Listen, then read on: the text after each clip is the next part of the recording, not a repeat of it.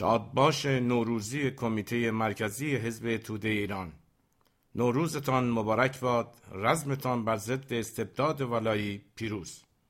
هم میهنان گرامی، کمیتۀ مرکزی حزب تودۀ ایران فرارسیدن سال 1398 و بهار دیگر را به شما شادباش میگوید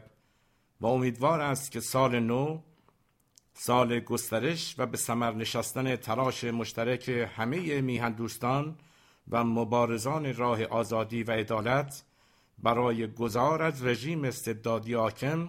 و زمینه سازی برای تحقق دگرگونی‌های بنیادین در میهن ما باشد. نوروز سنت خجسته نیاکان ما و نماد آمدن نو و رفتن کهنه، نوید بخش پیروزی نیکی بر پلیدی و فرارسیدن روزی نو است. حفظ این سنت خجسته در دوره حاکمیت رژیم ولایی واپسگرا و مخالف سنت‌های ایرانی یکی از عرصه‌های مبارزه بر ضد مرتجعان حاکم بر کشور ما بوده است. میهن ما سال دشواری را پشت سر گذاشت. سال 1397 سال تشدید فشارهای اقتصادی، سال سقوط ارز ملی، سال افزایش بی‌سابقه قیمت‌ها و رشد فزاینده تورم، سال رانده شدن بیش از پیش میلیون‌ها هموطن ما به زندگی در زیر خط فقر، سال تشدید تحریم‌های کمرشکن امپریالیستی و سال ادامه سرکوب و اختناق در رژیم ولایی بود. محمد مخبر دسفولی، رئیس نهاد موسوم به ستاد اجرایی فرمان امام، چندی پیش اعلام کرده بود که 12 میلیون نفر در ایران در زیر خط فقر مطلق قرار دارند و بین 25 تا 30 میلیون نفر نیز در زیر خط فقر نسبی زندگی می‌کنند. سران جمهوری اسلامی با وجود همه ادعاهایی که درباره رسیدگی به مشکلات بیشمار مردم دارند، در سال گذشته نه فقط کاری در زمینه بهبود وضعیت مردم انجام ندادند، بلکه به گواهی آمار موجود دولتی دشواری‌های مردم در همین مدت به شدت افزایش هم یافته است. علی خامنه‌ای، ولی فقیه حکومت اسلامی، در سخنانی که روز 24 اسفند 96 در جمع نمایندگان مجلس خبرگان ایراد کرد، ضمن رفع دادن اعتراضهای گسترده مردمی در 80 شهر کشور به هجوم دشمنان، مدعی شد از مشکلات معیشتی و دیگر مشکلات مردم اطلاع داریم، اما معتقدیم هیچ مشکل حل نشدنی در کشور وجود ندارد. برخلاف ادعاهای دروغین ولی فقیه در مورد حل شدنی بودن وضعیت اقتصادی کشور، با ادامه سیاست فاجعه بار اقتصاد مقاومتی، 50 اقتصاددان ایرانی در نامه‌ای که در مهر ماه 1397 به سران سه قوه جمهوری اسلامی نوشتند، ضمن هشدار دادن نسبت به فاجعه ملی اقتصادی که در حال شکل گیری است و با درخواست دوباره برای تعطیلی بازار ثانویه ارز که به گفته آنان بازی خطرناک دولت با نرخ ارز است، درباره پیامدهای کنترل نشدن قیمت ارز از جمله تورم 60% و رفتن نیمی از جمعیت به زیر خط فقر مطلق هشدار دادند. هم میهنان گرامی، سال 97 سال مبارزه پیگیر و دلیرانه کارگران، معلمان و بازنشستگان، دهقانان، پرستاران، دانشجویان و رانندگان کامیون در سراسر کشور بر ضد ظلم و جور دستگاه‌های حکومتی و فشارهای کمرشکن اقتصادی بود. اعتصاب کارگران فولاد اهواز که بیش از 38 روز به طول انجامید، در کنار اعتصاب کارگران نیشکر هفت‌تپه و پتروشیمی ماهشهر و اعتصاب کارگران چند کارخانه دیگر از جمله کارخانه هپکو در عراق که نخست به طور عمده در اعتراض به پرداخت نشدن دستمزدها آغاز شده بود، با یورش و سرکوب رژیم روبرو شد. ولی پایداری کارگران در روند اعتراضها ماهیتی سیاسی در محکوم کردن سیاست‌های خصوصی سازی و مخالفت با نولیبرالیسم اقتصادی رژیم به خود گرفت که نگرانی عمیق رژیم را برانگیخت. دستگیری ده‌ها تن از کارگران معترض و شکنجه و آزار دادن آنها برای توبه و اعتراف گرفتن و تلاش دستگاه‌های امنیتی رژیم برای ایجاد تفرقه و در هم شکستن اعتصاب‌ها، از جمله با استفاده از تشکل‌های زرد کارگری همچون خانه کارگر، نشانگر حضور نیرومند کارگران کشور در مبارزه با حاکمیت استبدادی حاکم بود. علی خامنه‌ای هراسناک از اوجگیری اعتراضهای کارگری که در برخی از شهرها مانند اهواز به تظاهرات مردمی منجر شد، در سخنانی که در روز 16 بهمن 97 بیان کرد از جمله گفت: بنده بارها این را در سخنرانی‌ها خطاب به کارگران عزیزمان گفتم که ضد انقلاب کشور از اول چشمش به کارگرا بود، بلکه بتواند جامعه کارگری را به نحوی علیه جمهوری اسلامی تحریک کند. از روز اول، یعنی از همان روز پیروزی انقلاب، این حالت وجود داشت.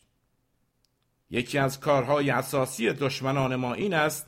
که شاید بتوانند در کارخانه‌های ما، در مجموعه‌های کارگری ما، به خصوص مجموعه‌های بزرگ، یک رکودی لنگی از سوی کارگران به وجود بیاورند، کارگرها را به این کار وادار کنند و کارگران ما در طول این سالها همیشه مقاومت کردند، همیشه ایستادند،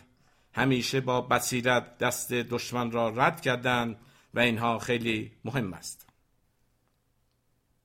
سال 97 همچنین سال تحصن‌ها و اعتراضهای گسترده و سراسری معلمان و بازنشستگان کشور بود که یک صدا و متحد بر ضد سیاست‌های حکومت اسلامی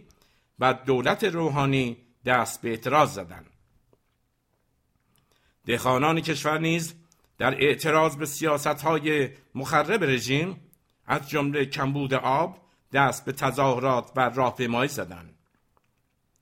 همبستگی معلمان و بازنشستگان کشور و همچنین حمایت آنها از اعتصاب‌های گسترده کارگری و دادن شعار برای آزادی کارگران زندانی از جمله نمونه‌های جالب و حاکی از روند نوچگیری این شناخت در جامعه ماست که بدون اتحاد عمل گروه‌ها و قشرهای اجتماعی زحمتکش، بدون همبستگی مبارزاتی، نمیتوان رژیم ولایت فقیه را که همچنان از امکانات وسیع سرکوبگری بهره‌مند است وادار به عقب نشینی کرد. هم میهنان گرامی، سال 97 همچنین سال اوجگیری خطرناک تنش‌های بین المللی و منطقه‌ای میان جمهوری اسلامی از یک سو و از سوی دیگر دولت ترامپ و متحدان منطقه‌ای آن از جمله دولت ارتجاعی عربستان سعودی و رژیم نجات پرست اسرائیل بود. اعلام دولت آمریکا مبنی بر خروج از برجام و در پی آن اعلام تحریم‌های گسترده اقتصادی که مردم میهن ما و به خصوص زحمتکشان را بیش از پیش هدف قرار می‌دهد، در کنار تحریک‌های خطرناک نتانیاهو و بن سلمان برای درگیری نظامی با ایران، در مجموع وضعیت بسیار بغرنج و خطرناکی را برای میهن ما پدید آورد. کمیتۀ مرکزی حزب ما در بیانیه‌ای که در مهر ماه 1397 منتشر کرد، ضمن محکوم کردن شدید سیاست‌های تنش برانگیز، مداخله جویانه و غیر مسئولانه دونالد ترامپ درباره اقدام‌ها و ابراز نظرهای تحریک‌آمیز و ماجراجویانه مقام‌های جمهوری اسلامی هشدار داد و اعلام کرد که هر گونه اقدام و ابراز نظر تحریک‌آمیزی که ابعاد اختلاف‌ها و مناقشه‌ها را وسیع‌تر کند، میهنمان را بیش از پیش در معرض خطر تهاجم مستقیم امپریالیسم آمریکا یا متحدان مستقیم و غیر مستقیمش قرار می‌دهد. حزب توده ایران نگران است که به کار گرفتن تحریم‌های اقتصادی پردامنه‌تر بر ضد ایران از سوی دولت آمریکا به هر بهانه‌ای که باشد بر زندگی اکثریت مردم ایران که در شرایطی بسیار دشوار کار و زندگی می‌کنند و همچنین بر مبارزه مردم در راه صلح و دموکراسی در ایران اثری زیانبار و ویران کننده خواهد داشت. ما تأکید می‌کنیم که هر گونه دخالت خارجی در امور داخلی کشور ما نه فقط به مبارزه مردم برای آزادی و رهایی از چنگال حکومت استبدادی یاری نمی‌رساند، بلکه ابزاری خواهد بود در دست مرتجعان حاکم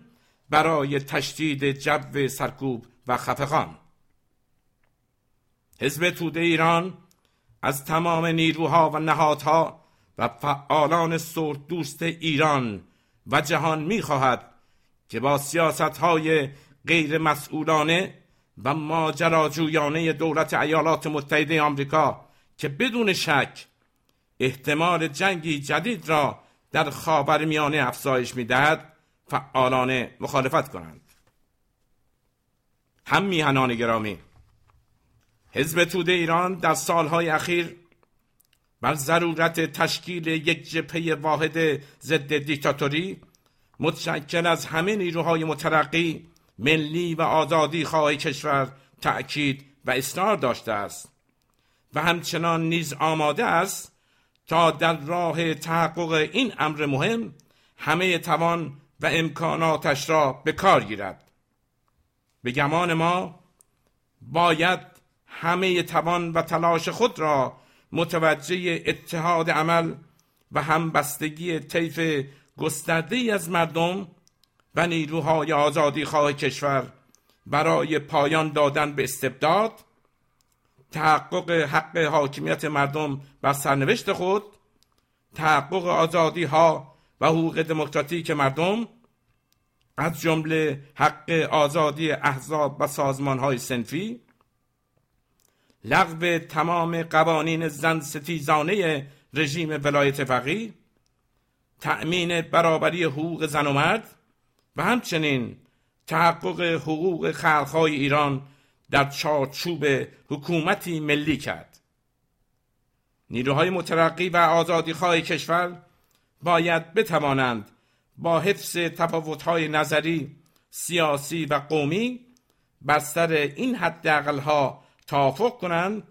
و بر پایه یک برنامه روشن و کوتاه مبارزاتی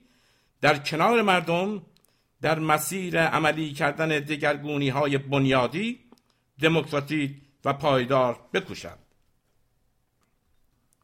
کمیته مرکزی حزب توده ایران ضمن شادباشگویی مجدد به مناسبت فرارسیدن نوروز و سال 1398 و با تجدید عهد با آرمان‌های همه جانباختگان راه آزادی و عدالت اجتماعی همصدا با میلیون‌ها ایرانی، آزادی فوری و بدون قید و شرط همه زندانیان سیاسی عقیدتی و پایان دادن به روند خشونت و سرکوب معترضان و دیگر اندیشان از سوی سران رژیم ولایی را خواهان است. با آرزوی کامیابی جنبش مردمی میهنمان به استقبال بهار و سال نو می رویم. کمیته مرکزی حزب توده ایران